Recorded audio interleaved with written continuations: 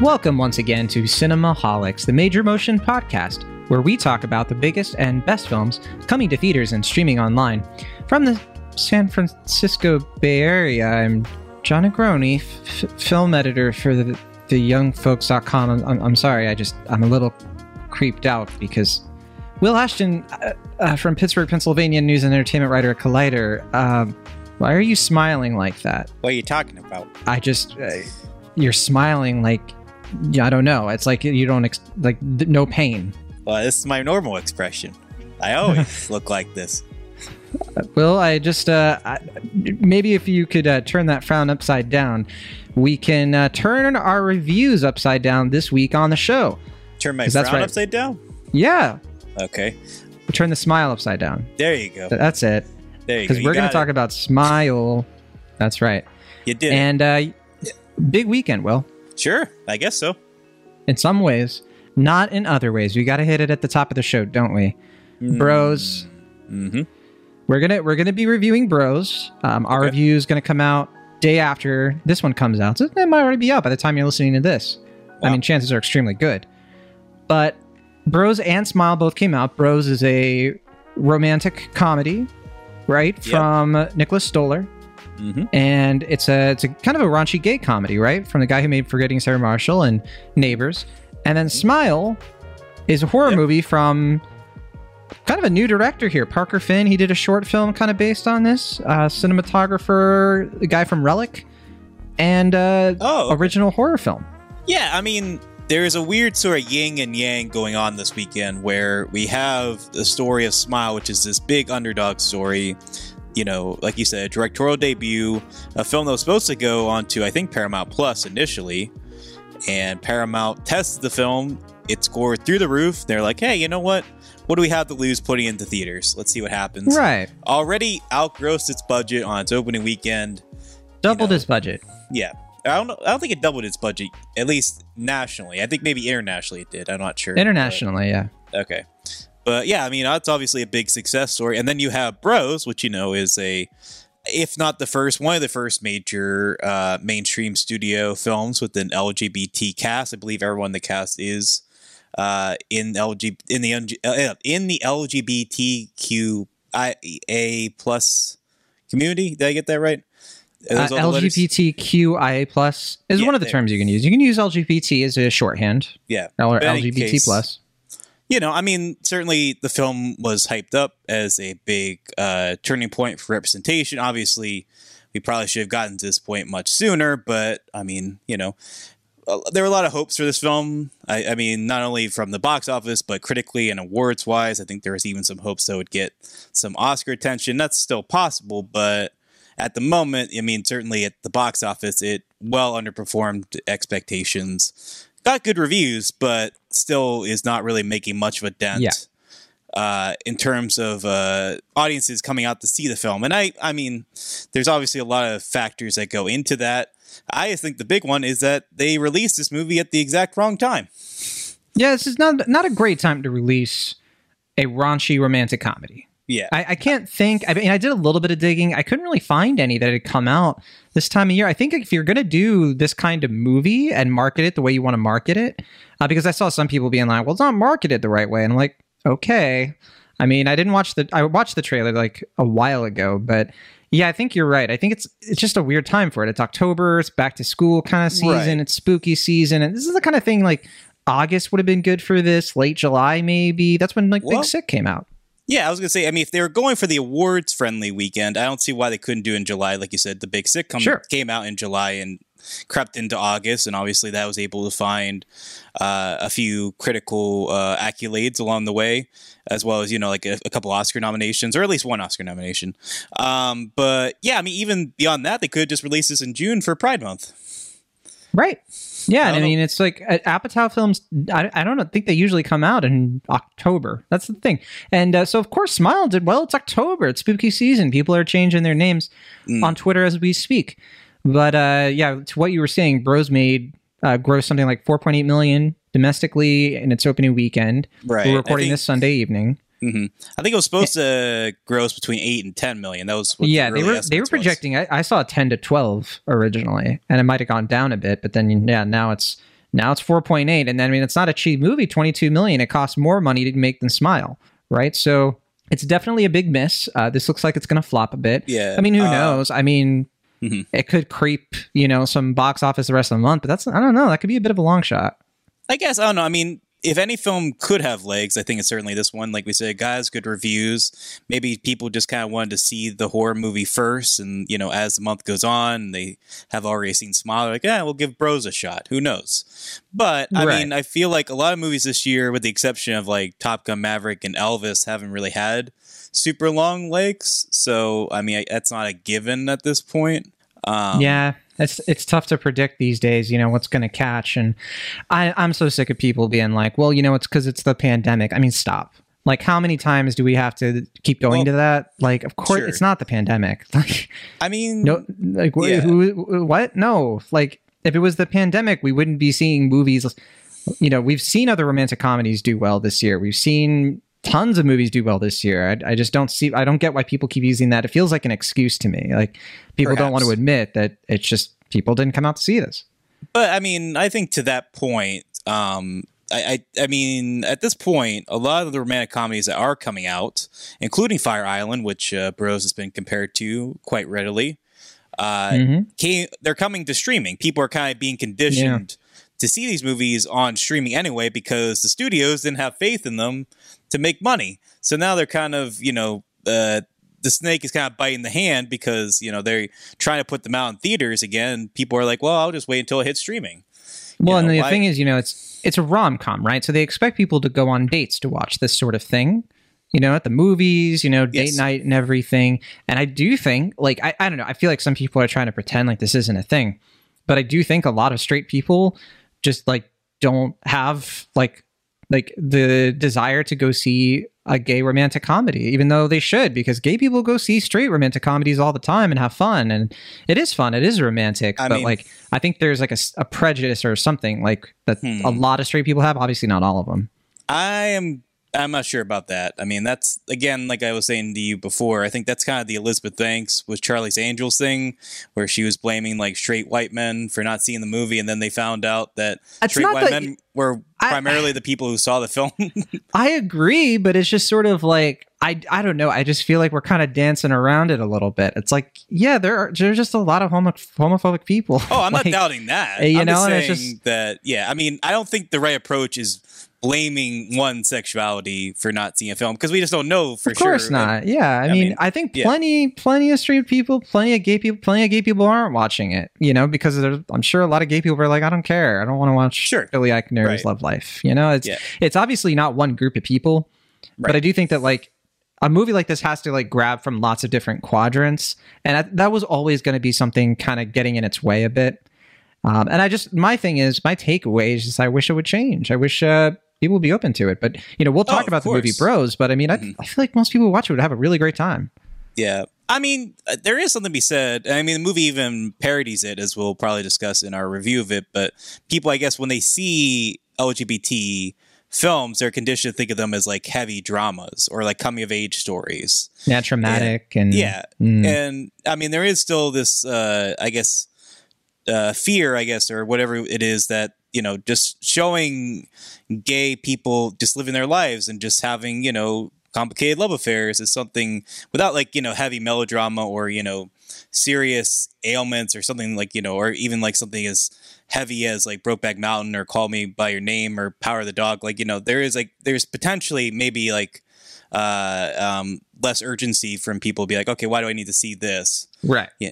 But that's what I mean. It's just like, 'cause to go see it on like a date night to escape and to have fun. And I think movies are kind of, when it comes to LGBT stuff, and I'm sure we're going to talk more about this on our Bros review coming up, but I think a lot of people in like the film industry, they're still catching up to where the publishing industry is at, because we're getting stories like that in publishing right now. Young adult novels.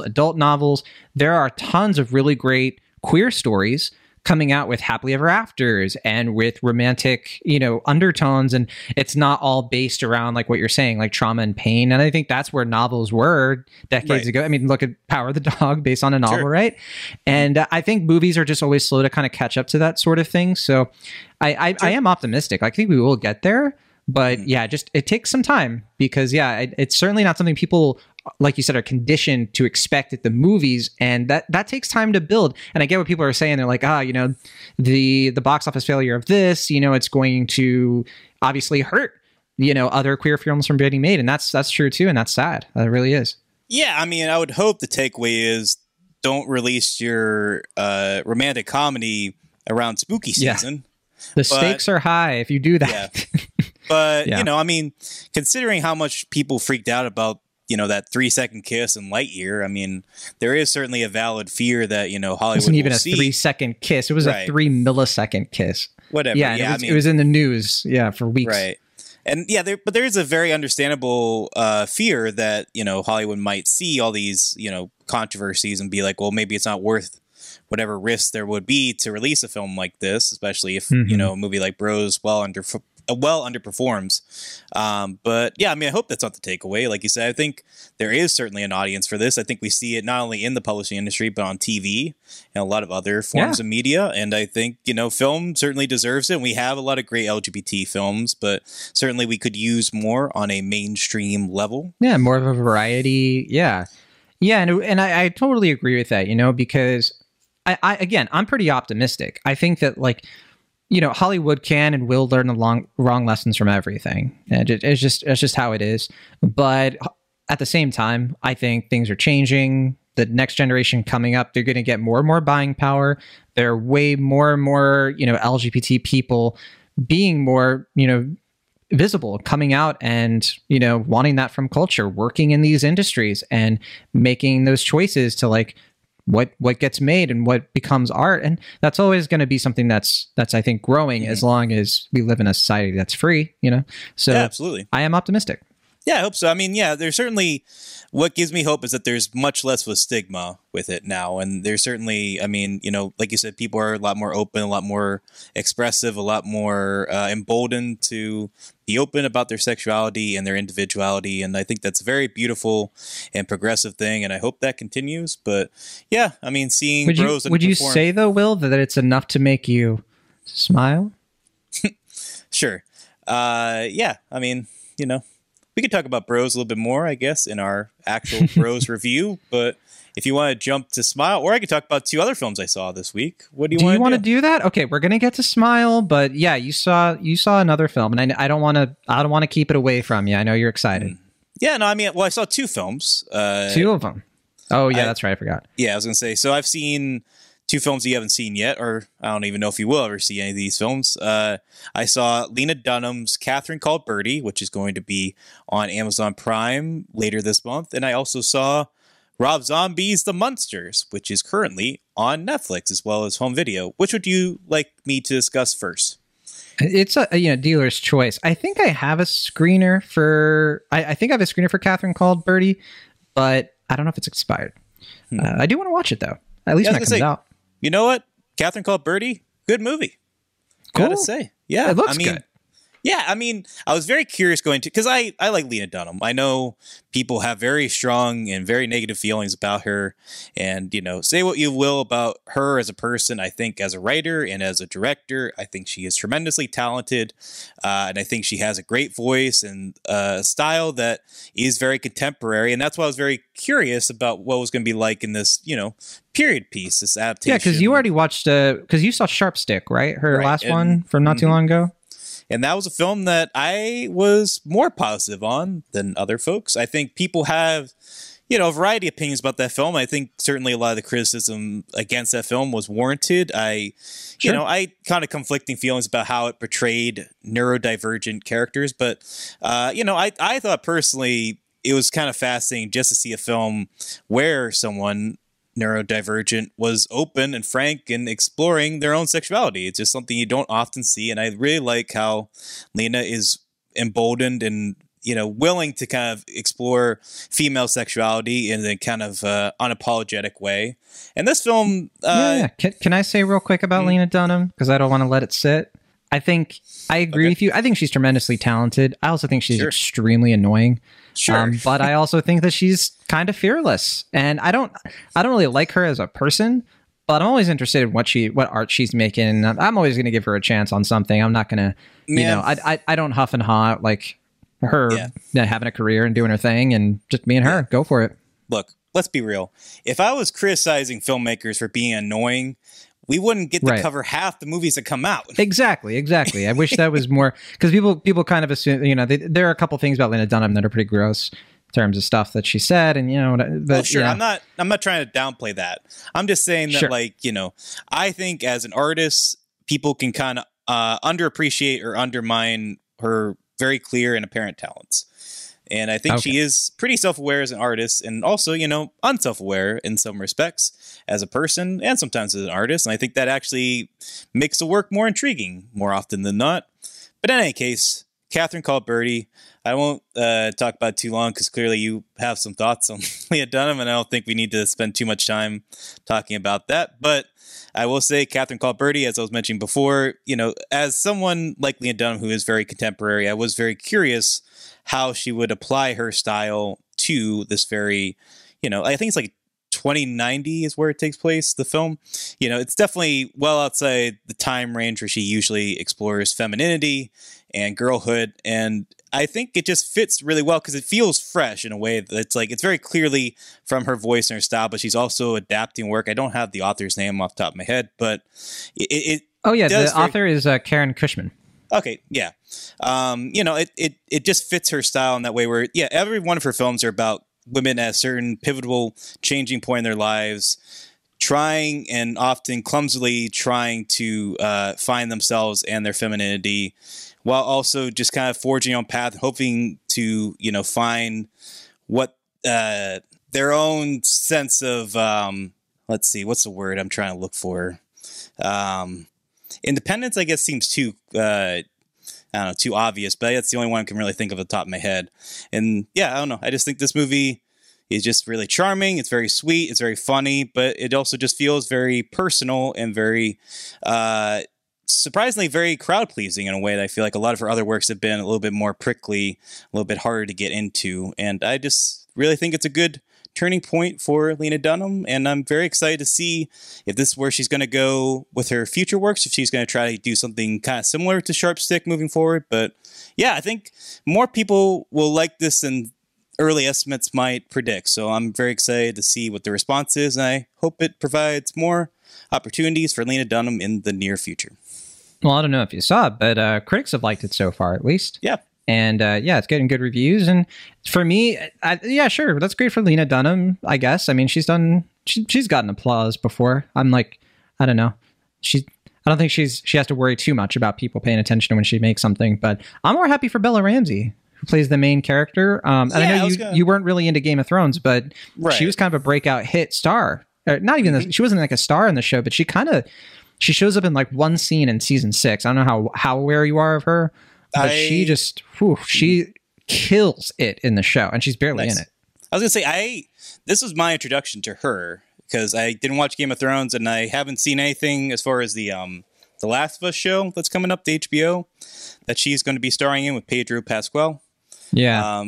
But I thought she's tremendous in this movie. I think it's definitely her performance that I think, in addition to Lena Dunham's writing and directing, that really carries this film and makes it very vibrant, very personal, very charming, and just weirdly very relatable, considering some of the turns the plot takes.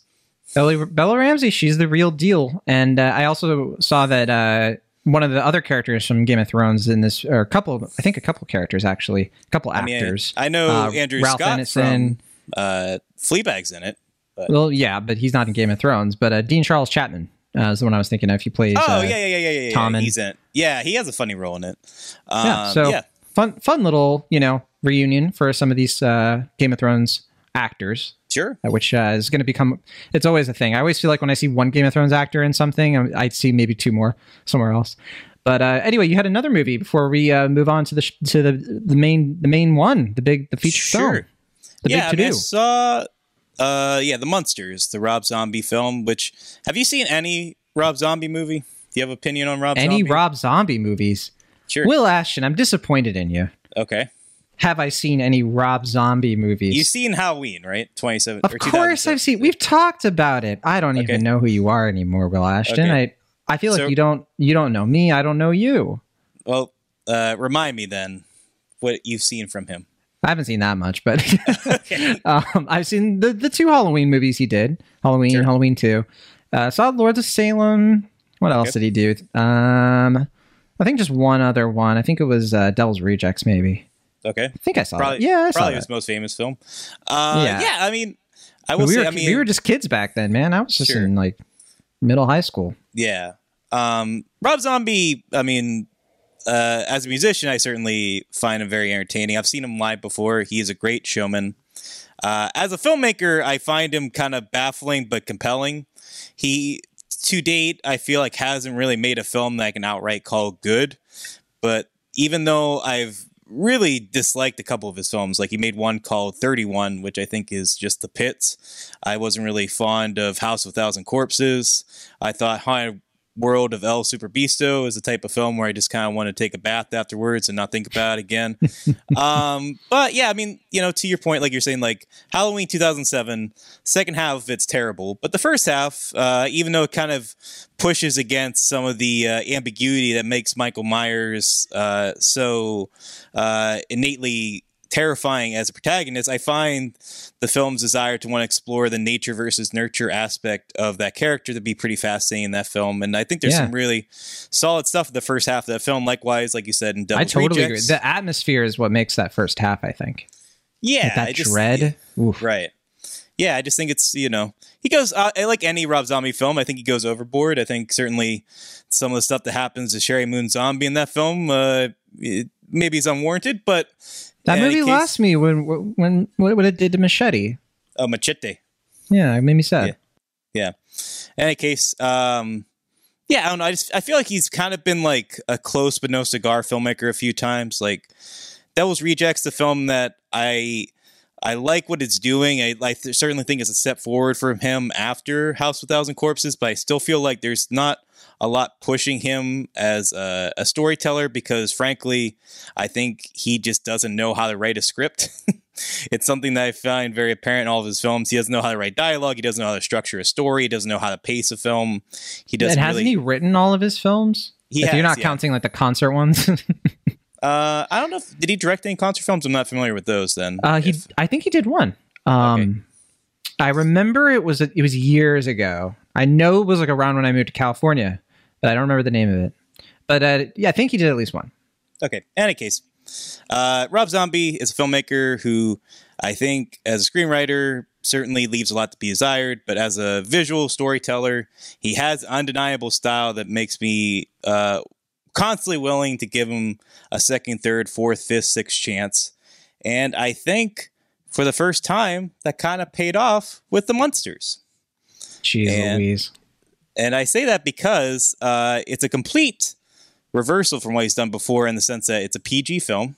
It's not him trying to emulate sort of the grimy 70s aesthetics that he was going for in his earlier films. Certainly, a lot of people point out that he tries to emulate the Texas Chainsaw Massacre, which is half true. I think the main film he tries to emulate is Texas Chainsaw Massacre 2.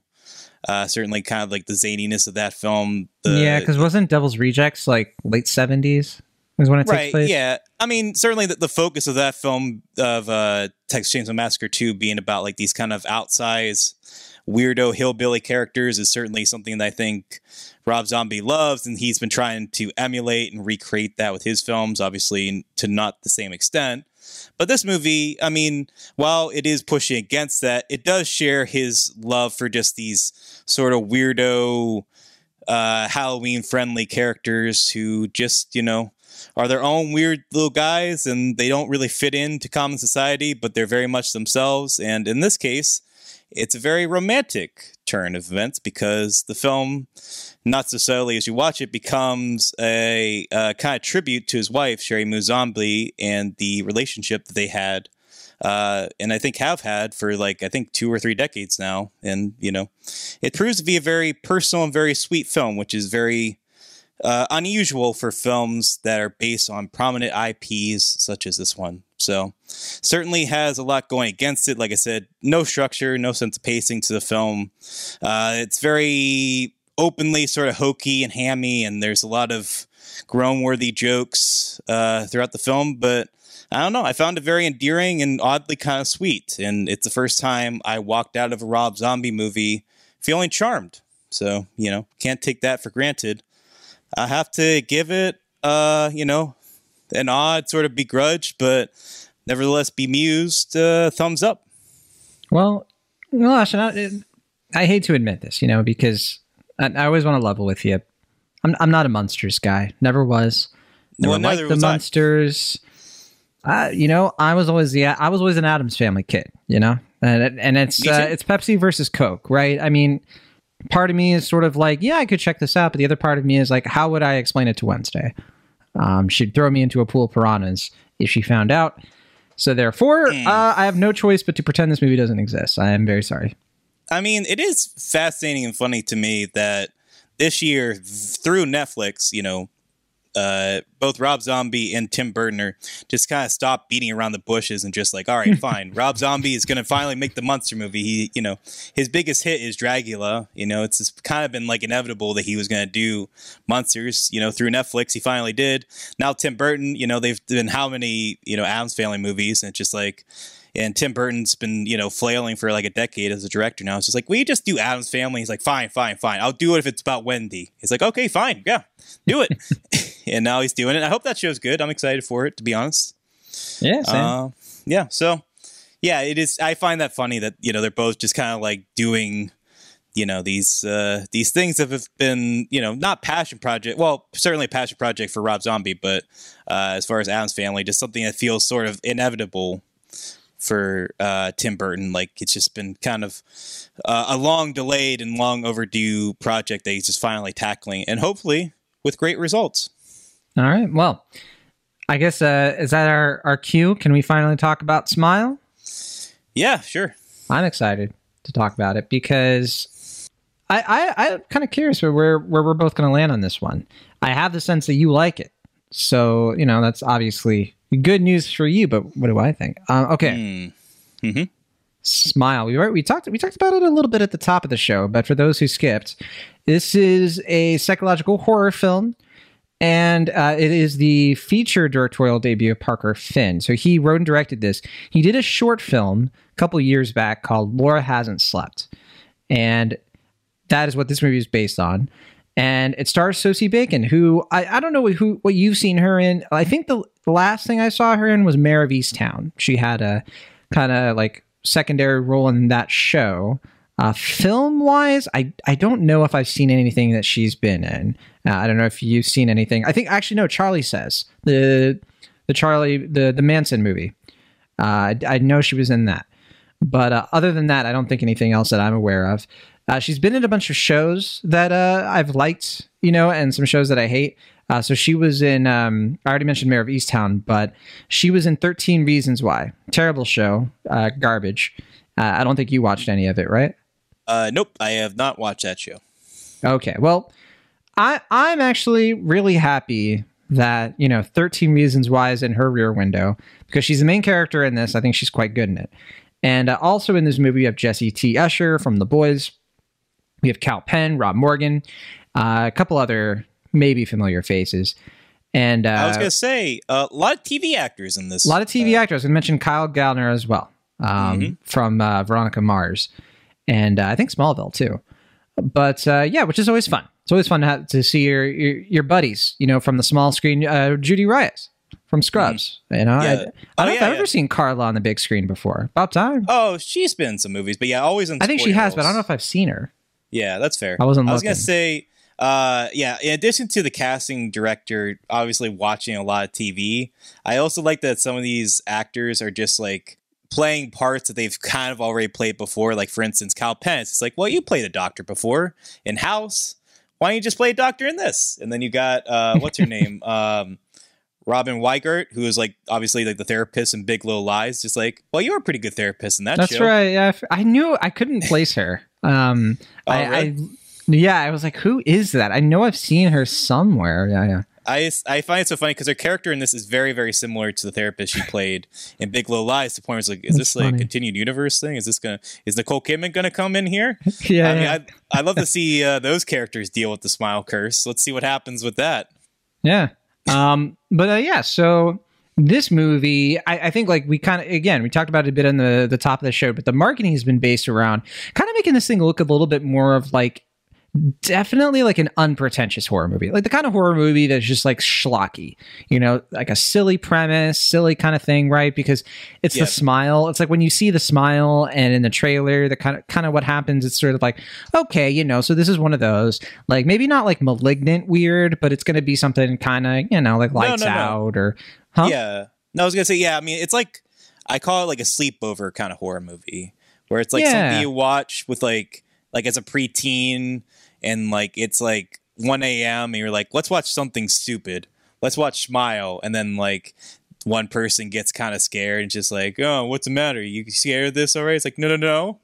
And then I feel like you're recounting something very specific and personal. Maybe so. I don't know. In any case, the film that I think it reminds me the most of in that regard is The Ring. I think very clearly. Well, I mean, I was going to get to it, Will Ashton. Sure. You're cutting ahead. You're cutting in line. Of course it reminds you of The Ring. It's going to remind everybody of The Ring, right? But, I mean, okay, so there are two main movies I think people are going to compare this to. Like you said, The Ring and It Follows.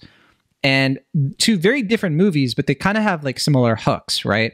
The hook of, like, something traumatic that can get passed on, and the main character tries to figure out a way to thwart it, right?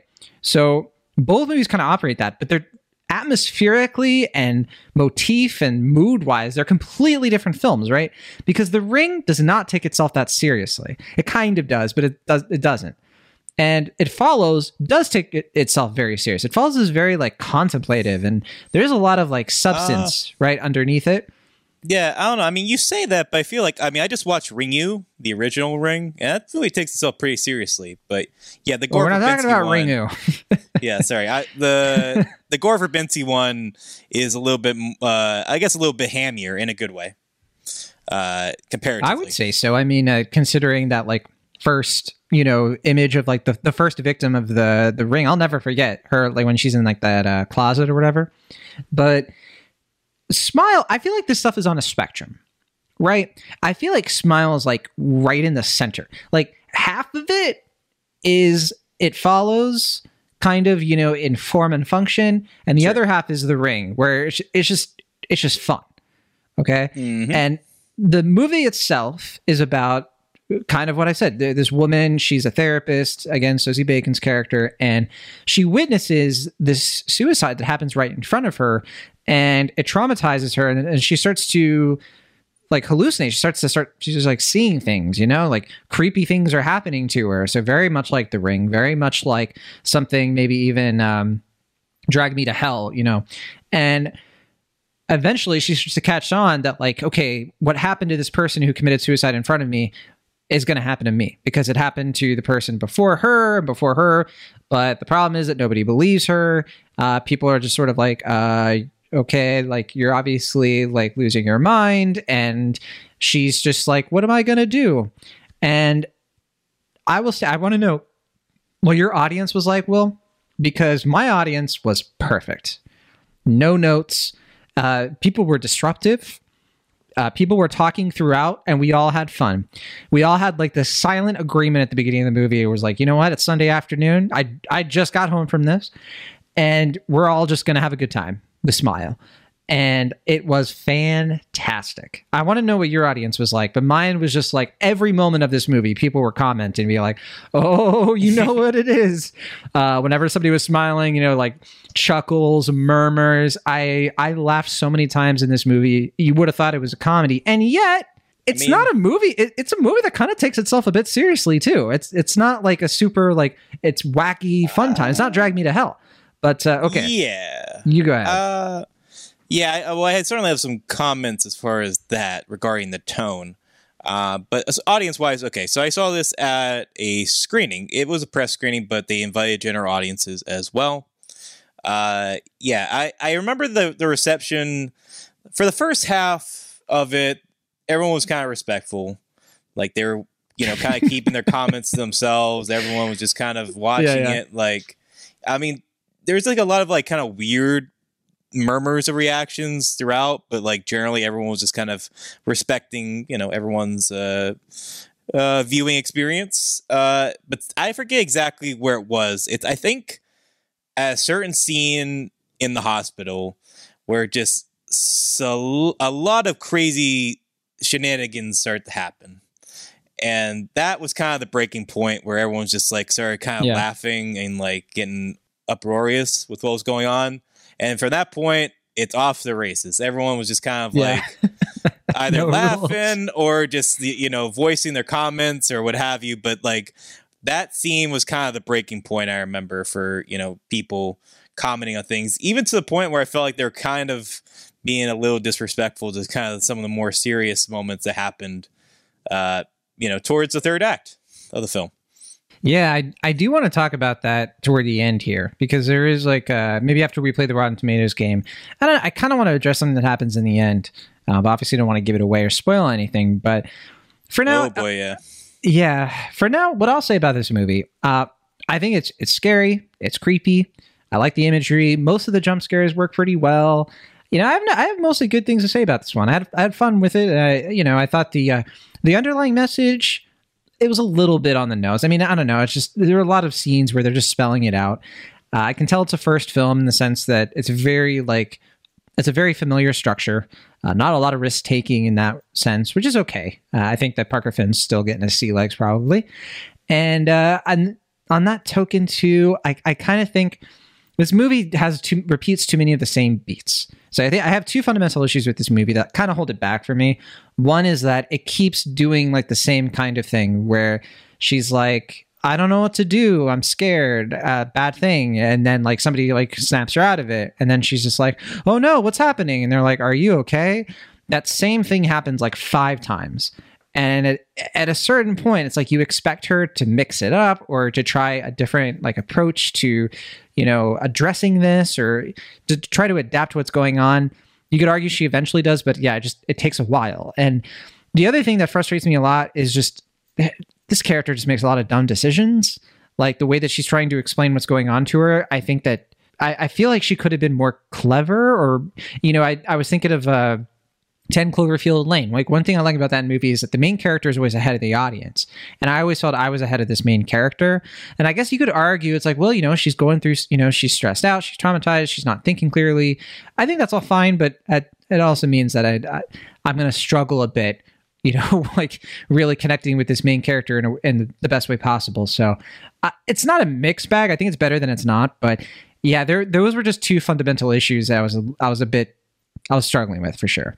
Yeah, I mean, I find this movie kind of fascinating as far as where it's coming out in the genre as it stands now, because, I mean, we're at a point, and obviously this isn't indicative of every horror movie, but there's this broader sort of A24 influence where the quote-unquote elevated horror movies are kind of taking precedent right now.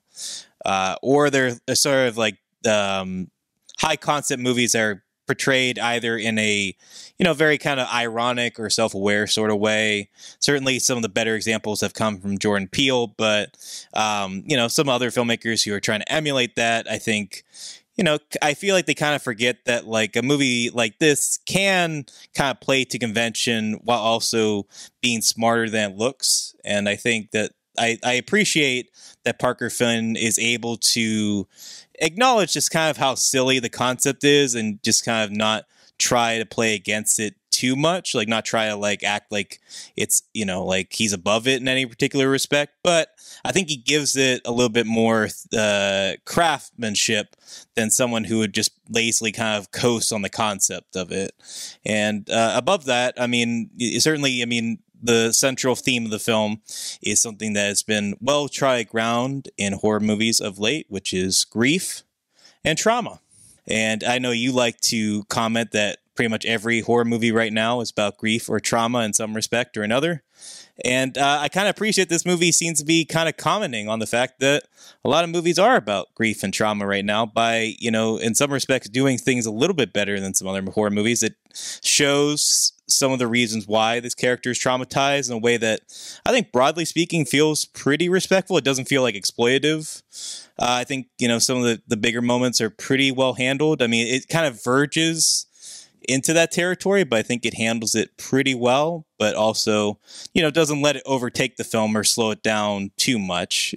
Outside of, the fact that the film, pacing wise, is kind of slow to begin with, not in a bad way. Like it just kind of takes its time with the reveals and with the jump scares and all that jazz.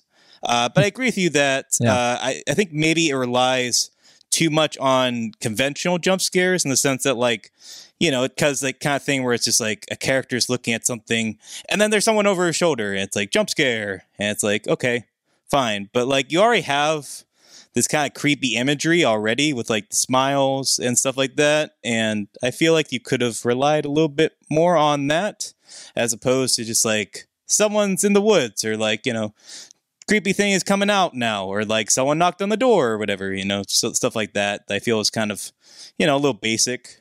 I feel like you can kind of push away from that. But, I had a good time. Sure. Creepiest thing for me is that the main character who, by all accounts, is in her maybe mid to late 20s, not just owns a landline, but uses it a lot. I think they mentioned she's 30. That was weird to me. I'm pretty sure they mentioned that she's 30. You know what? Maybe she is. Well, who am I to question it? But yeah, so I know people get frustrated with the term elevated horror because they say it's like, it kind of implies that like it's elevated above like other horror movies. And that could be a bit reductive. I think it's like a different kind of enjoyment you can get out of horror movies that isn't better or worse than what you can get out of other kinds of horror movies. It's like, it when you see it kind of thing. And I think, we've always had films that are like, if you want to call it cerebral horror, where the emphasis is just on a different like part of your brain that enjoys things. I think is like they're trying to be about something. And we've always, that's been a thing with horror movies as long as horror movies have existed.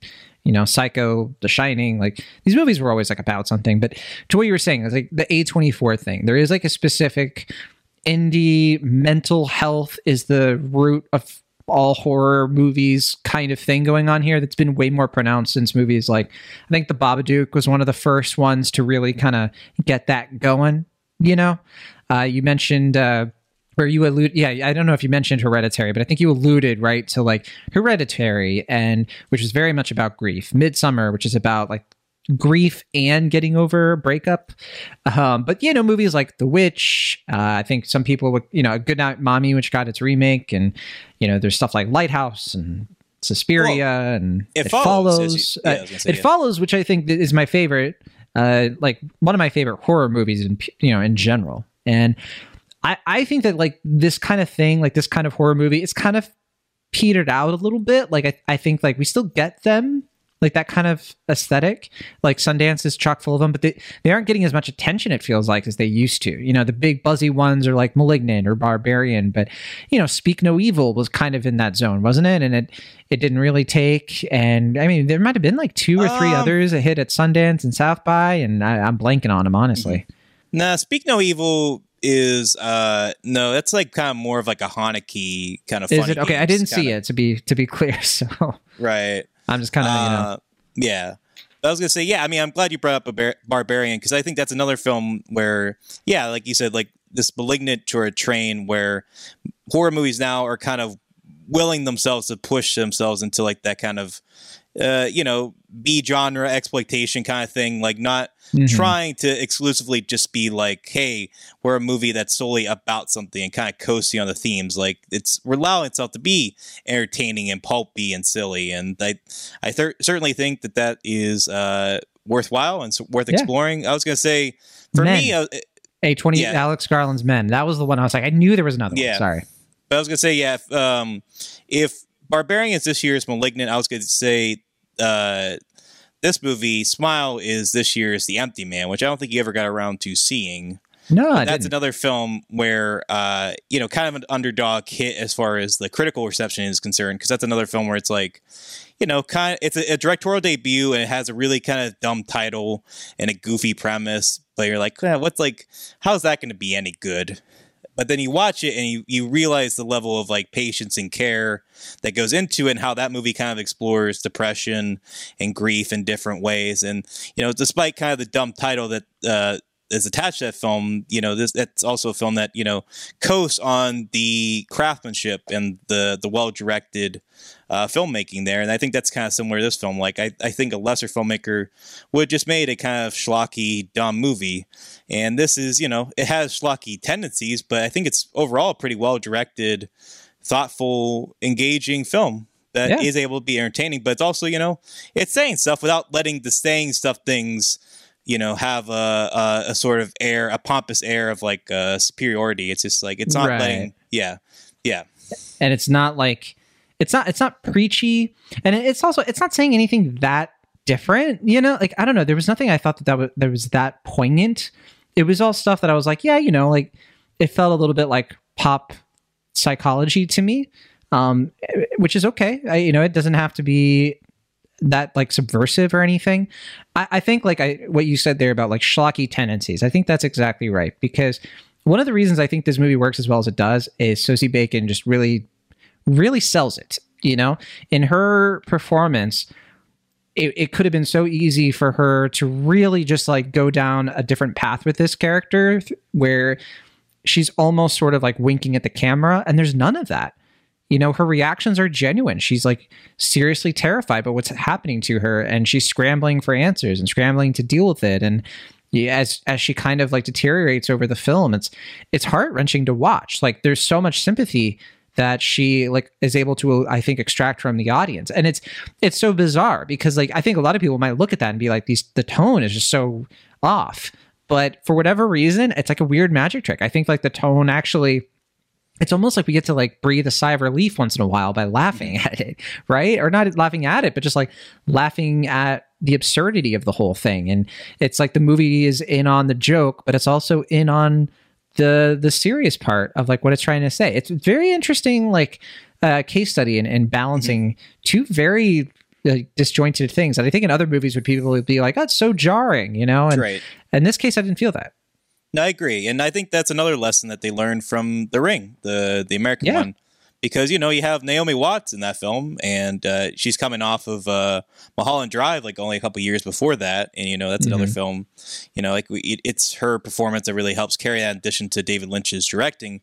But, like a lesser actress in that film, in the original, or the remake of The Ring, might not have been able to sell it. But she, brings that gravitas I think you're referring to there. Yeah, gravitas is it. Yeah. Because that's the thing is like, there are too many movies these days. I think we're coming out of the 2010s, and I think one of the things we're still seeing lingering effects of is like actors undercutting the gravitas of their performance with quips and jokes of like, screenwriters thinking that's how I lighten the mood. That's how I make you like the characters. Like they kind of have to be like, no, we know that this movie exists and this movie exists. So here's like a little moment to be like, I know what the Babadook is. I'm not taking a shot at Scream because that's the point of Scream. Right. But I'm thinking of other stuff, where it's just like you'll watch a movie and it's like all the tension gets cut because it's like, okay, I see where the screenwriter came in and was like, well, we got to, I'm not even calling out Nope because I feel like Nope kind of does it, but in a great way. You're talking about like a Max Landis movie. I mean, I can't remember the last time I saw a Max Landis movie. It's been a while. I don't know, right? But that's like, yeah, sure. I don't know. I'm just saying that like where the screenwriter gets a little too cocky about like, oh, I've seen a movie before, and I know the audience has seen a movie before, so we see it a lot. I'm seeing it more in TV stuff right now, but yeah. Okay.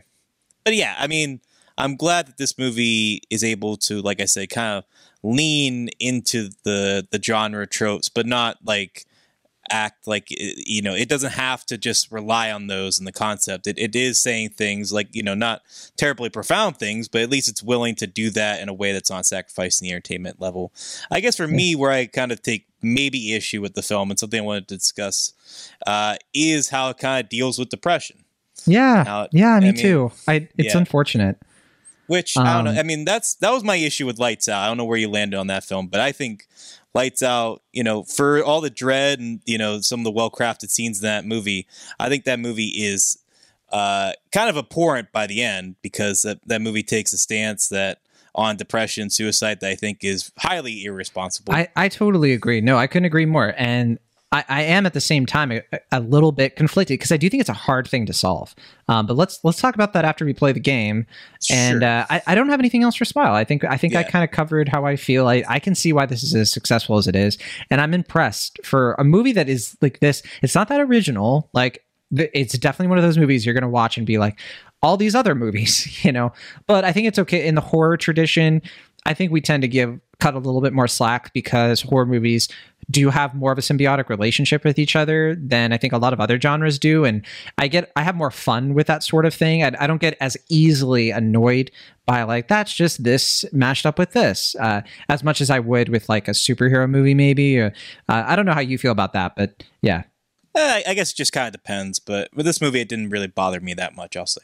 All right, well, let's play the Rotten Tomatoes game so that we can spoil this thing without... we won't spoil it right now, but we'll play the Rotten Tomatoes game and then we'll spoil it.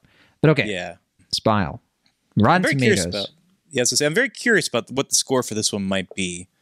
I'm curious if you're going to nail it. I mean, I think it's fresh. I'm starting broad.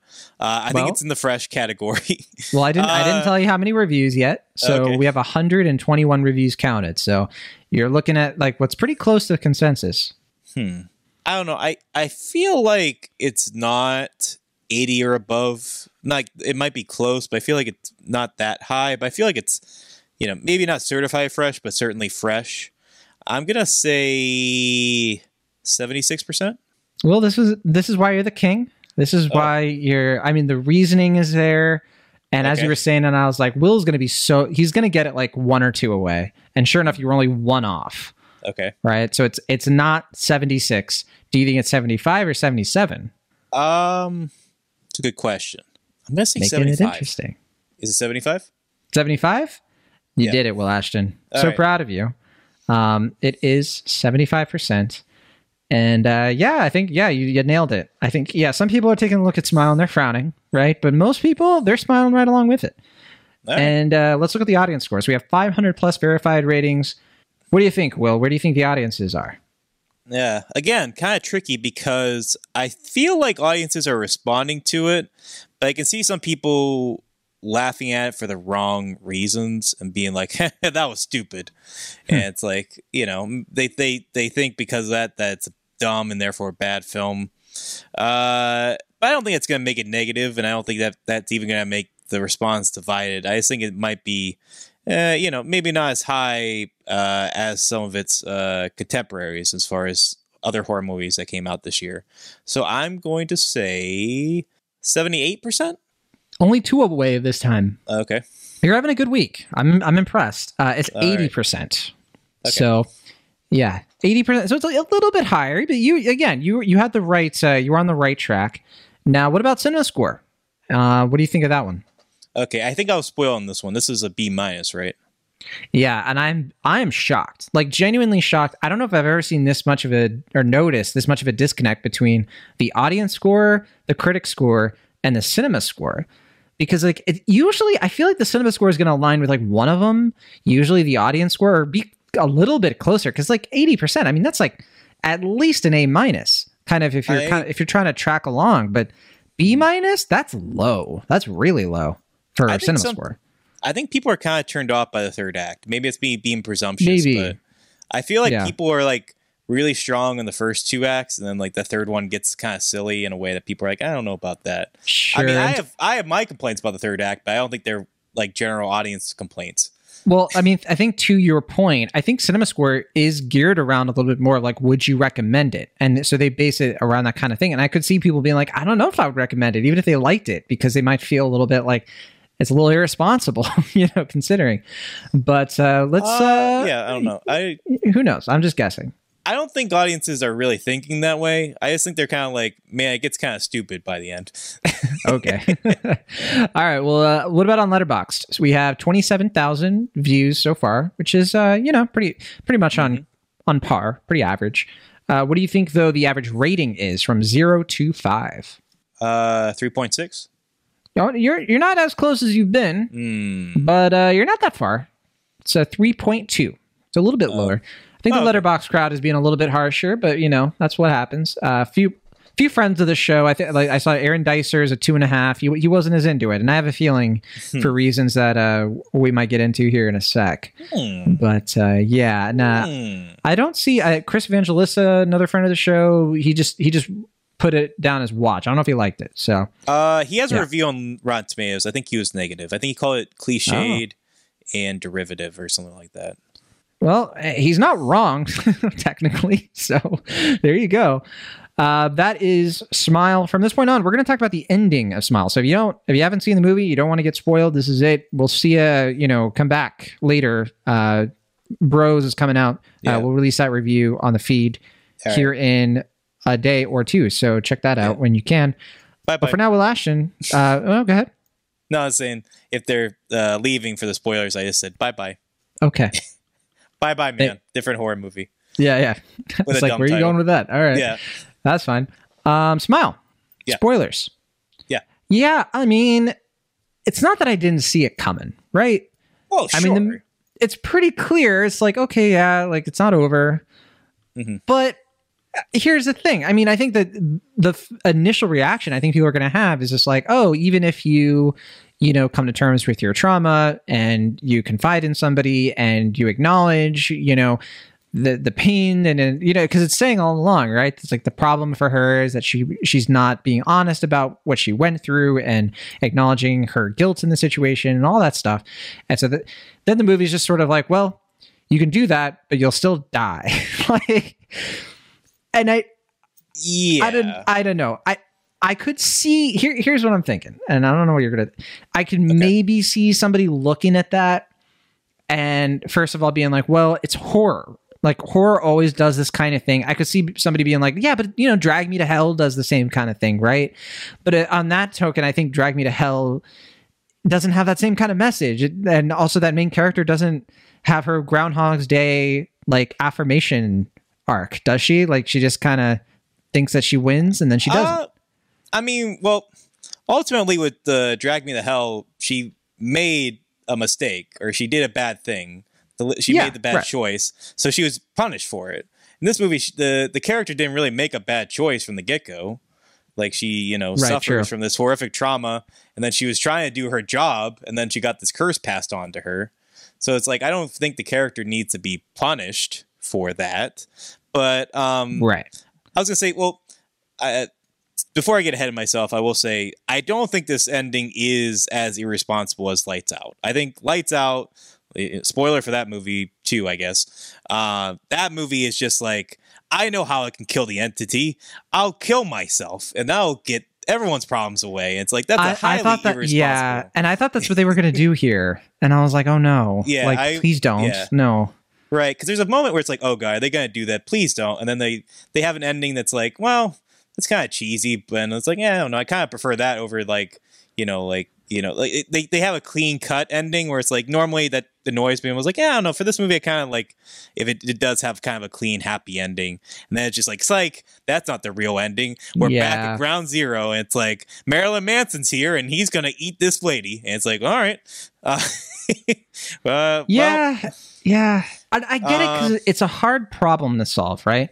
Because I feel like you write yourself into a corner when this entity is basically unstoppable. And you have to really kind of like write a way out of it that I think is really tough to do without the movie feeling really false. Like I feel like you'd have to rewrite it in a way where like she finds clues to like an alternate path, or she thinks of it at different angles. Like, well, maybe I don't have to murder somebody. Maybe there's some other way that I can break the chain, that she uses the information and adapts. But instead, I think she kind of does that. She's sort of like, oh, if I go to the house and then I don't see, if I just like isolate myself, but she does it without a plan. And like she's just kind of like, I'm just gonna sit in here. Like, what are you doing? Yeah, girl. I mean, if she passes on to someone else, just like that's just literally the ending of The Ring, basically, right? Well, yeah, but I feel like the end of The Ring, she figures out that if she, copies the tape, like she investigates the situation and she like figures out a way to save herself and her son, right? But then it kind of does it. It cuts it both ways, right? Because it still passes on to the other guy. Right. Sorry, But we spoiled the ring for Sorry. people. Yeah, well, this is spoiler section, you know, so all Yeah, bets but are spoilers. We said spoilers for Smile, not the ring. off.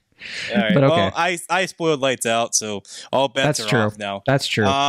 Any case, what I was gonna say is, I think I'll this spoil has It Follows too in a second, but go ahead. Well, I was just about to bring up It Follows because Okay. I feel like, you know, I can see why that's one of your favorite horror movies. I like the movie a lot, but I think that's a movie that has two brilliant first acts, and then there's a clear point where what's the guy's name? Is it David Robert Mitchell? Is that the writer director of that film? He's like, I can just feel him at his computer. It's like an adaptation moment where it's just like, well, where do I go from here? It's just like, how do I stop an unstoppable entity? And they come up with this kind of weird, like, pool scenario. Like, you know, it's like, yeah, but it doesn't work. Sure. To my point, what I was going to say is just I just feel like the third act of the movie, and it's been a while since I've seen it, but I just feel like that's a movie where it's just like, they never really figured out exactly. No, I think it's brilliant. I think the point of it is it's a dumb idea, but it's one that you can imagine teenagers coming up with that and thinking like, well, let's just try to kill this thing using electricity or like to trap it, right? Mm-hmm. And then the movie is about like the futility of that. It's like, well, you can't kill this thing, you know. It's like fair. If the metaphor sticks, and then like the ending ends up being that like you have to share, you know, like you have to find somebody who is able to share the trauma with you and to share the burden with you and learn to live with it. And I that's why I think It Follows is basically like, I think the ending is perfect for what it's trying to do. All right, maybe I do need to just rewatch it then, because it's been a while since I've seen it, and I love the ending of Under the Silver Lake. That's a great ending. And I, to be fair, It Follows I've seen multiple times. I really genuinely love it, and it's a good movie. Yeah, and you know, I think with Smile, it's like I'm glad that it didn't, at least it is a derivative film, like Chris Evangelista said, but I am at least glad that like it didn't steal from It Follows, because I was worried it was going to do that, where she was going to find some way to like loop it so that it was like her and the detective guy basically being the same characters from It Follows, like kind of like passing it back and forth so nobody else has to deal with it. So you can't break the chain, but you can, you know, take responsibility to it. But I think that wouldn't have worked. I don't think that the movie's about that, right? So it's like the themes don't connect, and it would have been derivative of It Follows, and it would have been unsatisfying. So it's a hard problem to solve. I don't know what to do. Well, I looked it up just to be sure. I guess he said both creepy and derivative. Sorry, I misquoted him. So sorry, Chris, if you're listening. But yeah, no, I agree. I again, I guess where I come down to is like, I want to criticize it more, but also like, if I'm Parker Finn and I'm writing this movie, I don't really know where to end it. Like that, the ending, I guess, from a screenwriter standpoint, makes sense, but it also just kind of feels underwhelming at the same time. Just like, well, okay. Like, I mean, that is an ending. I just feel like it's like, I feel like this is like the ending you get like on the alternative ending, like on the DVD. And it's just like the better ending is in the film. And then you watch that and it's like, well, I can see why they wanted to end it that way. But it's like, I feel like that's a less satisfying ending than like something a little bit more conclusive. Yeah. And I just feel like, I don't know what that other ending would be, because this is the version we got. Agreed. So it's not our job to decide, right? But, yeah, I mean, I'm just glad I was able to get my thoughts out on that, and it didn't ruin the movie for me. But yeah, I think we're pretty aligned on it. So online on like where we landed. Yeah, I just feel like if it had nailed the ending, I'd be like, this is a good movie. And I feel like right now I'm like, this is a pretty good movie, pretty good. Yeah, it's almost there. Okay, so that is Smile. Again, we'll be talking about Bros next, and yeah, keep your eyes out, keep your ears and eyes ready for that review. But did you have one more thing? Oh, just because I didn't get to mention it in my review. First, like the cold open of this movie is awesome. I think it's probably the best scene in the movie. Yeah, I was just going to say, I think that is a really, really solid opening for the film. And I'm just like, hot damn, this is good stuff. Weird. There were a couple of scenes where it was like the Dutch angle was like really tweaking. And I was like, well, what's the purpose of that? Okay, sure. Whatever. I'm not opposed. I don't know. You do what you want. It gives me that Raimi tingle for a little bit, and I'm like, okay, whatever. Okay. I was like, is Branagh directing this? Okay. All right. That's Smile. Yeah. We'll see you all on the next one from Internet California. I'm John Negroni. And for Internet Pennsylvania, I'm Will Ashton. See you next time.